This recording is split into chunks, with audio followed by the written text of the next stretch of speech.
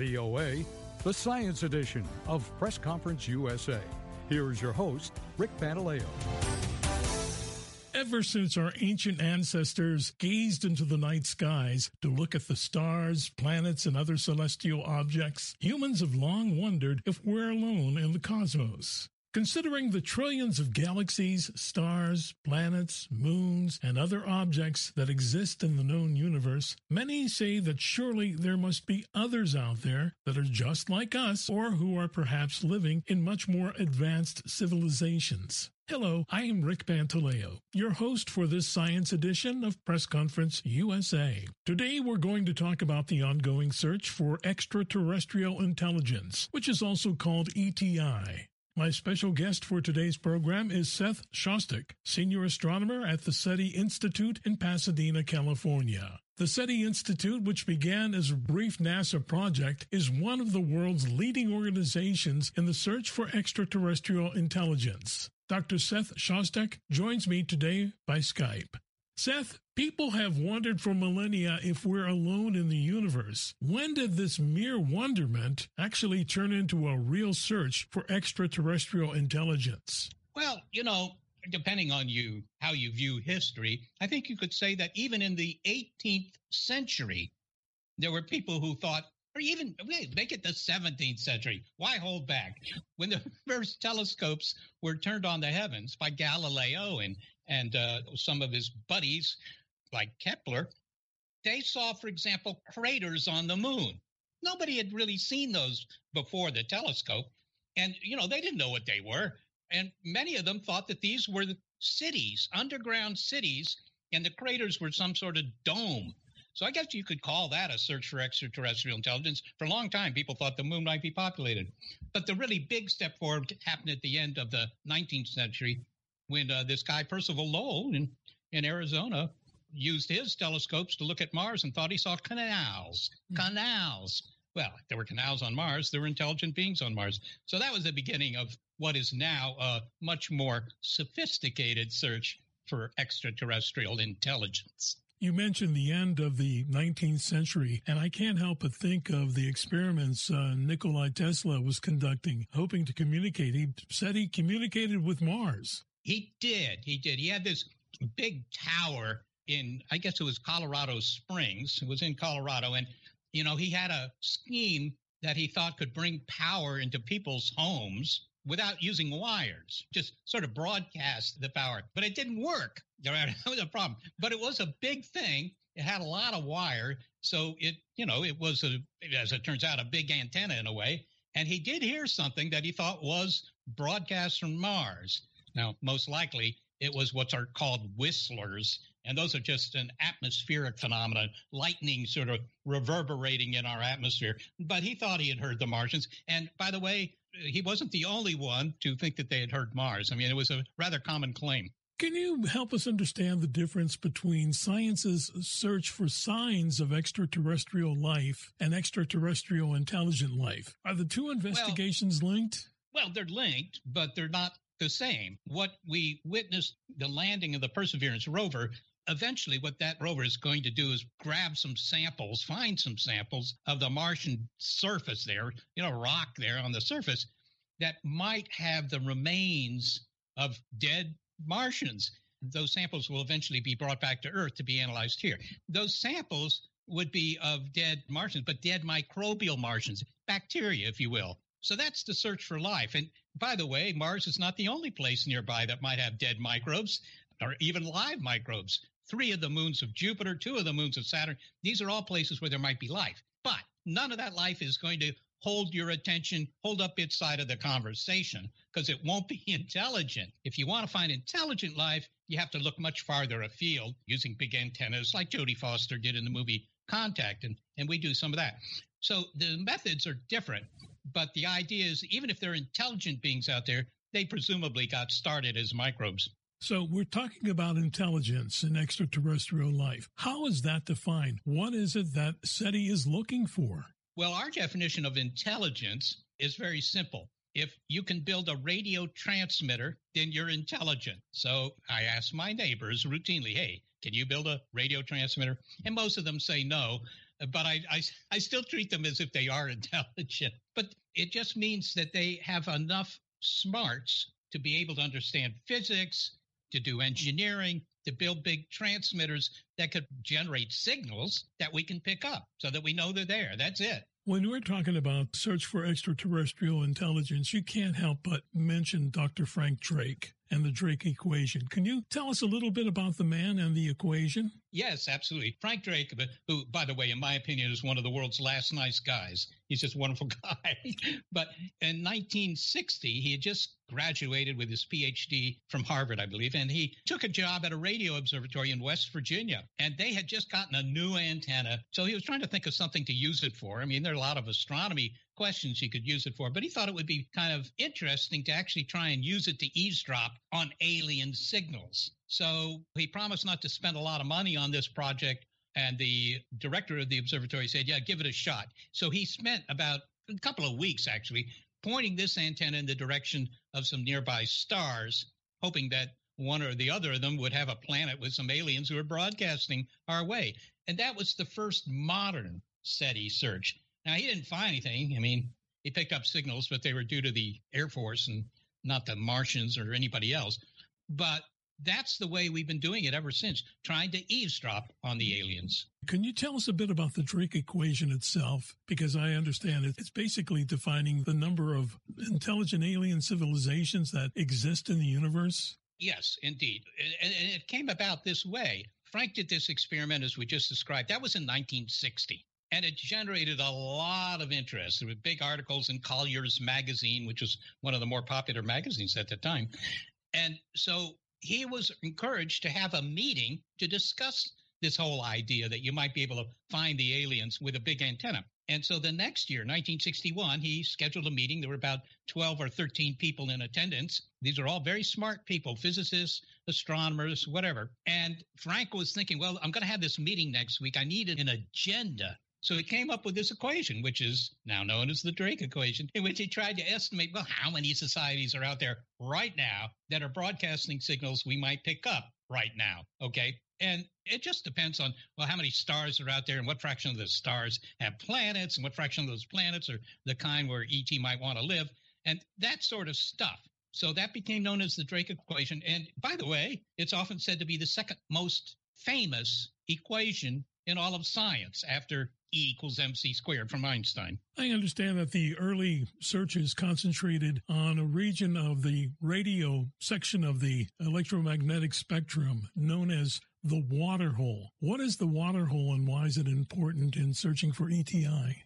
Well, this was a suggestion that was made right at the beginning. Even in 1960, Frank was listening, he was tuning, if you will, his receiver to a frequency that is in the water hole. It turns out that nature actually makes a lot of natural radio static. It wouldn't be terribly interesting to listen to, but things like quasars and pulsars and Jupiter and the sun, they all make radio noise. It would sound like you're just turning on your kitchen faucet and listening to that for a while. I think you'd get tired of it after a bit. But anyhow, so it makes all these noises. But there are some frequencies where nature makes more noise. And one of them is at the frequency produced by natural hydrogen, ordinary hydrogen, which fills most of the universe, by the way. It's hydrogen everywhere. And OH, which is the hydroxyl radical, so oxygen and hydrogen, and that's at a somewhat higher frequency. These two frequencies, they're like the old Conelrad frequencies, if anybody remembers those, that used to be on the dials of everybody's home radio, right? These frequencies are where you listen in case of nuclear attack. And these are frequencies that all the aliens will know about because they're defined by nature. So the thought was, if the aliens are trying to get in touch, these two frequencies will tell us where on the dial we should tune. Can you give us a little bit of insight into how the SETI searches are conducted? I know you scan the radio frequencies. How is this done? Actually, it's done very similarly to what Frank Drake did in 1960, well, except that the equipment, of course, is far, far better. But, you know, the basic idea is the same. You point your antennas, and the bigger the antenna, the better. Bigger really is better because if it's bigger, it can pick up fainter signals. And, you know, the aliens are going to be far away. So being able to pick up something faint is a good deal. So you point them in the direction of these nearby star systems, and you just listen to as much of the radio dial as you can. looking for signals that are what are called narrow band. Now, that's a technical term, but it just means that the signal is at one spot on the radio dial, not all over the dial, right? Mm-hmm. Somebody tunes in their favorite radio station. Well, it's at 740 kilohertz or 1500 kilohertz, whatever it is. It's at some spot on the dial. So if you find a signal like that, and you say, well, I don't know what it is, but it's made by a transmitter. And so that's what we essentially do. And I'm sure over the course of the years, as technology increased, you started using technology like computers to help you analyze the signals? Yeah, well, absolutely. The whole thing is done with computers. In fact, the search, and people will occasionally ask me at parties, they will occasionally ask, well, how would you be able to tell that it's an alien signal? Are you listening for them to send us their top 40? Are they sending us the value of pi or, some mathematical series? Again, we're just looking for narrowband signals. But the whole thing is done with computers, and the faster the computer you have, the more of the radio dial you can scrutinize for signals. So the experiment keeps getting faster and faster. When people ask me at those parties, don't you get bored doing the same thing year after year after year? No, because the experiment keeps getting better, and that's because of computers. And I want to look at a couple of milestones in SETI, and I'm thinking about the iconic Arecibo Observatory in Puerto Rico. It was a radio telescope that was destroyed when it recently collapsed. And I understand the radio telescope played a role in SETI research. How so? And tell me, what is this Arecibo message I've been hearing about? Yes, well, then the message is, I've collapsed. Well, in fact, the Arecibo telescope was the biggest radio telescope, in the world for a very long time. It was built in the early 1960s, and it was 1,000 feet across. It was a huge disc, yes. Oh, it's huge. And, if you've ever been down there and taken a look at it, I reckon it could hold 2 billion scoops of ice cream. That antenna was the biggest in the world up until a couple of years ago. The Chinese had built something even bigger. But because it was so big, it was very sensitive. It was sort of like a bucket for radio waves, and a bigger bucket collects more radio waves. So that was the idea. Unfortunately, something has gone wrong. Those cables corroded, and the whole thing began to collapse last summer. And now it's completely collapsed. And the question is, will they be able to build it again, or are they going to give up on it? What about the Arecibo message? What was that exactly? The Arecibo message. Yeah, that was sent in 1977 or 74. Anyhow, in the 1970s, they had just made an improvement to the Arecibo telescope, and they wanted to have a little ceremony, a little party, if you will. And Frank Drake was, in fact, the director of the observatory at that time.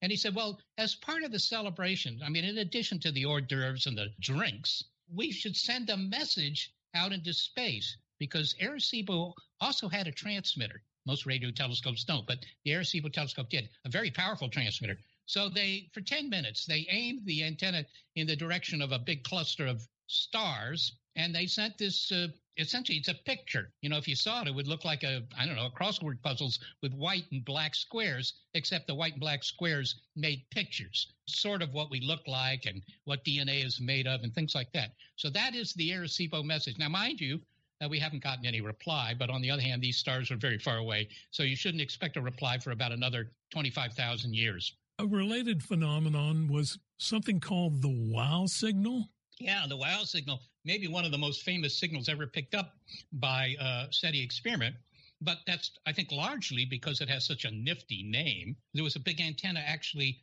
near Columbus, Ohio, run by Ohio State University as a radio telescope, but then it became sort of out of date for radio astronomy. So they just had it scan the sky, continuously 24/7, trying to find signals from ET. And, every day or two, one of the astronomers would come into the little shack where they had the equipment, and he would rip the printout off the line printer. Back in those days, computers put their output in the form of paper, printed paper. And one day he came in and there was a signal on it, and it was so impressive. It looked just like what they were hoping to find that he wrote wow next to it. Mm-hmm. So that became the wow signal. Was it ET? Probably not, but we don't know what it was because it was never, ever seen again. Let's take a break now. You're listening to the Science Edition of Press Conference USA on the Voice of America. I'm Rick Pantaleo. Here's a reminder that Press Conference USA is available for free download from our website, voanews.com/PCUSA, and from many streaming services such as Apple Podcasts. We also hope you'll check out our Facebook and Twitter pages at Carol Castiel VOA for alerts and program updates. So now let's get back to the science edition of Press Conference USA. Today, we're talking about the ongoing search for extraterrestrial intelligence with Seth Shostak, the senior astronomer at the SETI Institute in Pasadena, California. Seth, before the break, we were talking about the Arecibo message that was transmitted into space with hopes it could reach members of an extraterrestrial intelligent civilization.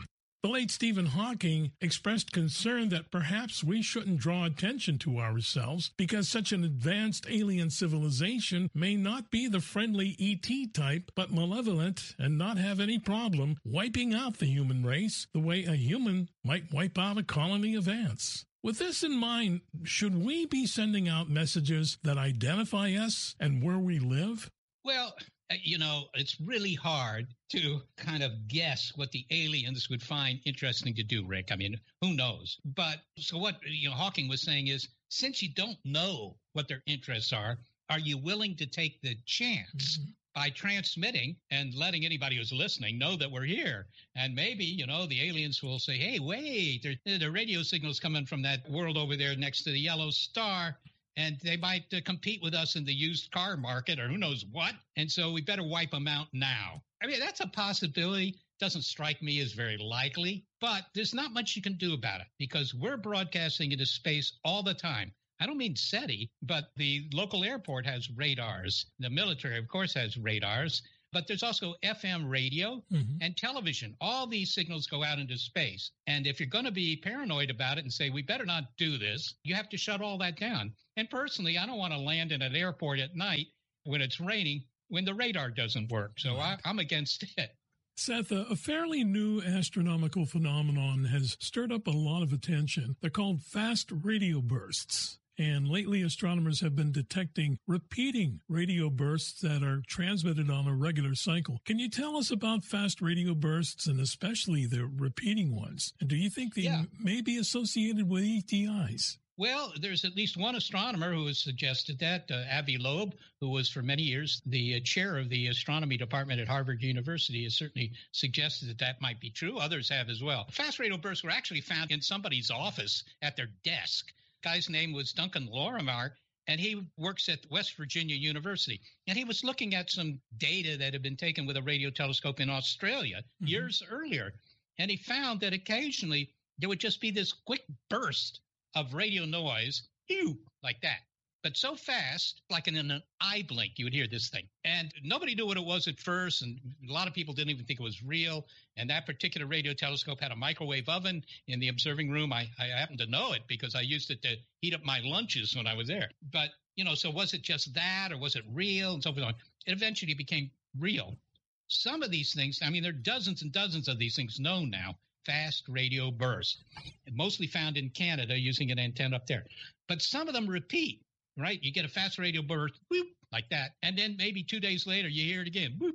And if they repeat, that's a big deal for an astronomer because now you can use specialized antennas, special telescopes, and look in the direction and just wait for it to repeat. And now you'll be able to get much better data and learn how far away it is and where it's coming from. These things come from very, very far away, Rick. In some cases, billions of light years away. Maybe they're aliens, but if they're aliens, it doesn't make much sense. Why, a radio program that only lasts a tenth of a second isn't going to be very interesting, right? It just isn't. And besides that, how can you arrange that the aliens over there 3 billion light years are going to be coordinating with the aliens back behind me 3 billion light years so that they're all doing the same thing? I don't think it makes any sense to assume that it's aliens. But it is undoubtedly something interesting. I've heard some scientists talking about looking for and transmitting flashes of laser beams as a communications tool. Can you tell us about this and any active initiatives for Laser SETI? Yeah, Laser SETI is a thing, and I think it's going to become a bigger thing because so little of it has been done. We finally now have some technology that would allow us to look at big swaths of the sky for fast laser bursts. I mean, that's another way that they could get in touch. Maybe they don't know if there's anybody home here on Earth, some aliens, but maybe once every week or every 2 weeks or every 2 years, they just flash a laser at us,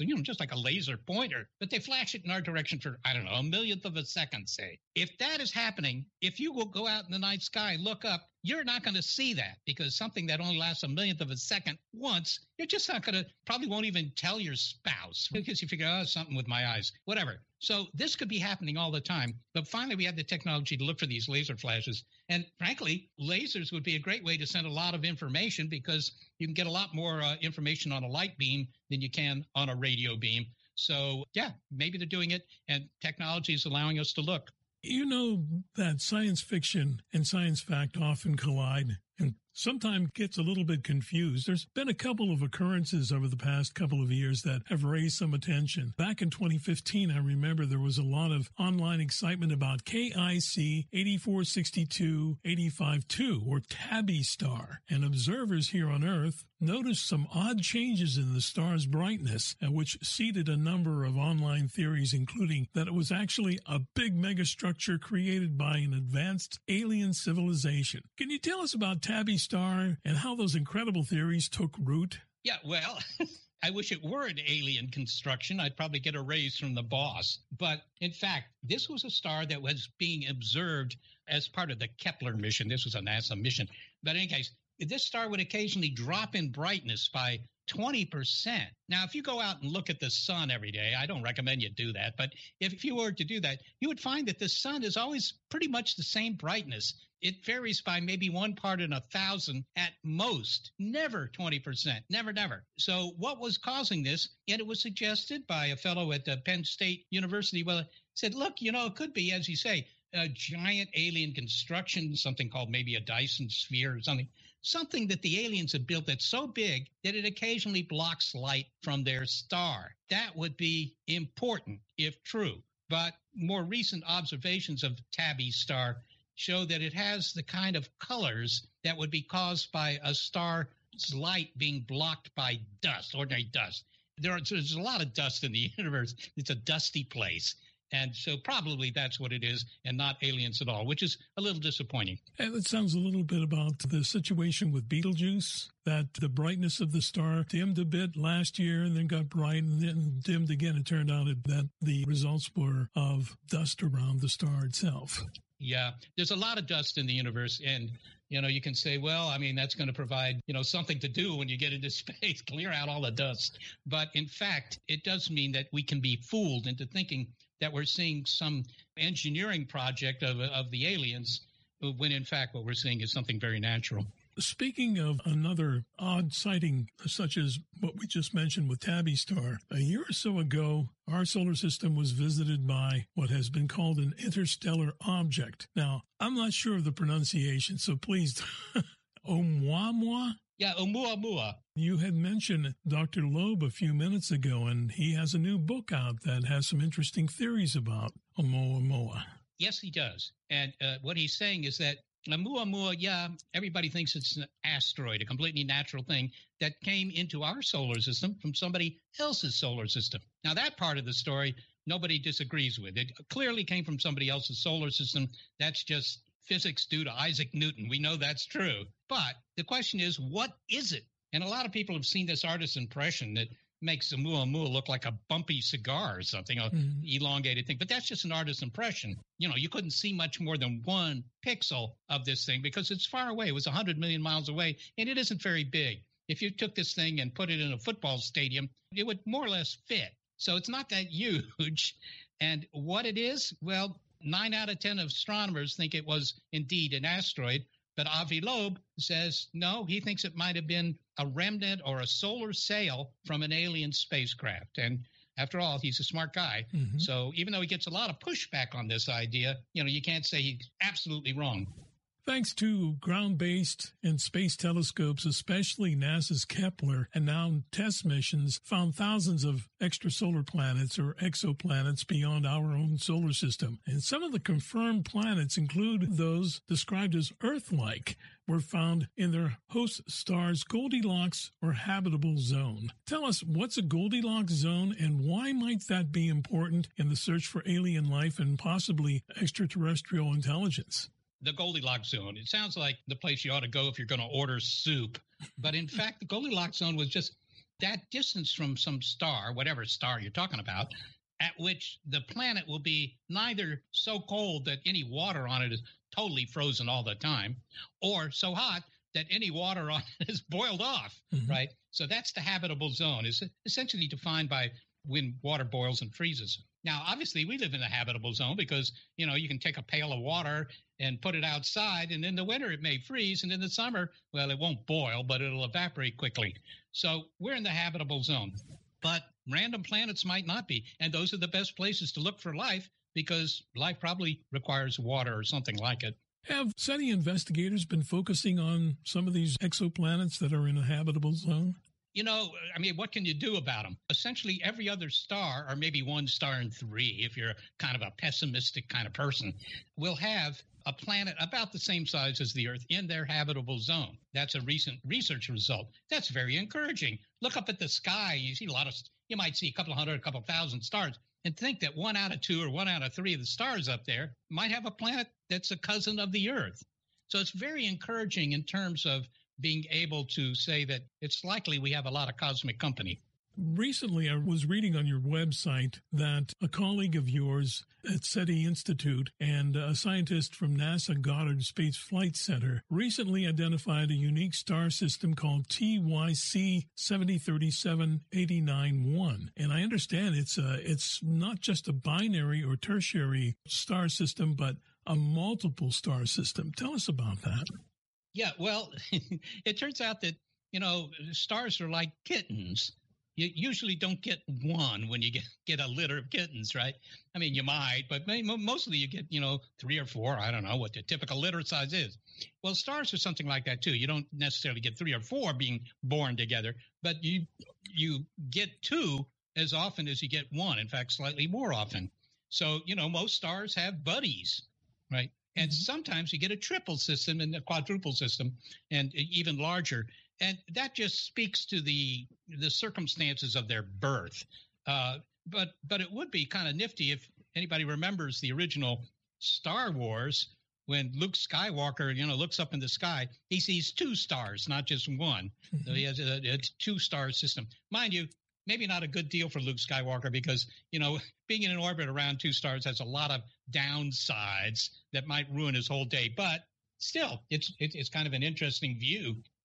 Seth, finally, this question I'm curious to ask you. Should signs of extraterrestrial intelligence someday be discovered, how would the SETI community handle the announcement? I'm sure that any public revelation would be protected with high security by governments around the world.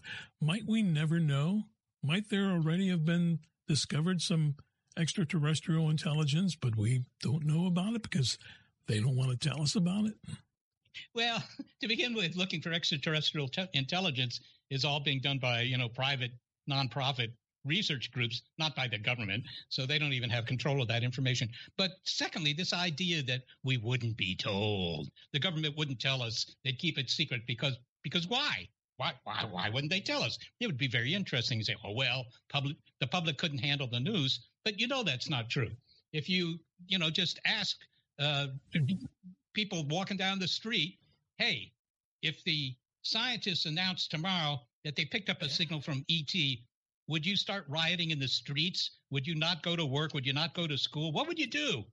And the answer is they'd say, well, I'd want to read more about it. I mean, there's no policy of secrecy, and there's no way to keep it secret anyhow. So if it happens, you'll hear about it. Seth, thank you so much for taking time to talk to us today about the search for extraterrestrial intelligence, and I'm hoping perhaps someday we may find it. I hope so, too. Thanks very much, Rick. That was Seth Shostak, the senior astronomer at the SETI Institute in Pasadena, California. He joined our program today via Skype. This is Rick Pantaleo. Thanks for listening today, and be sure to join Carol Castiel again next week for another edition of Press Conference USA on the Voice of America.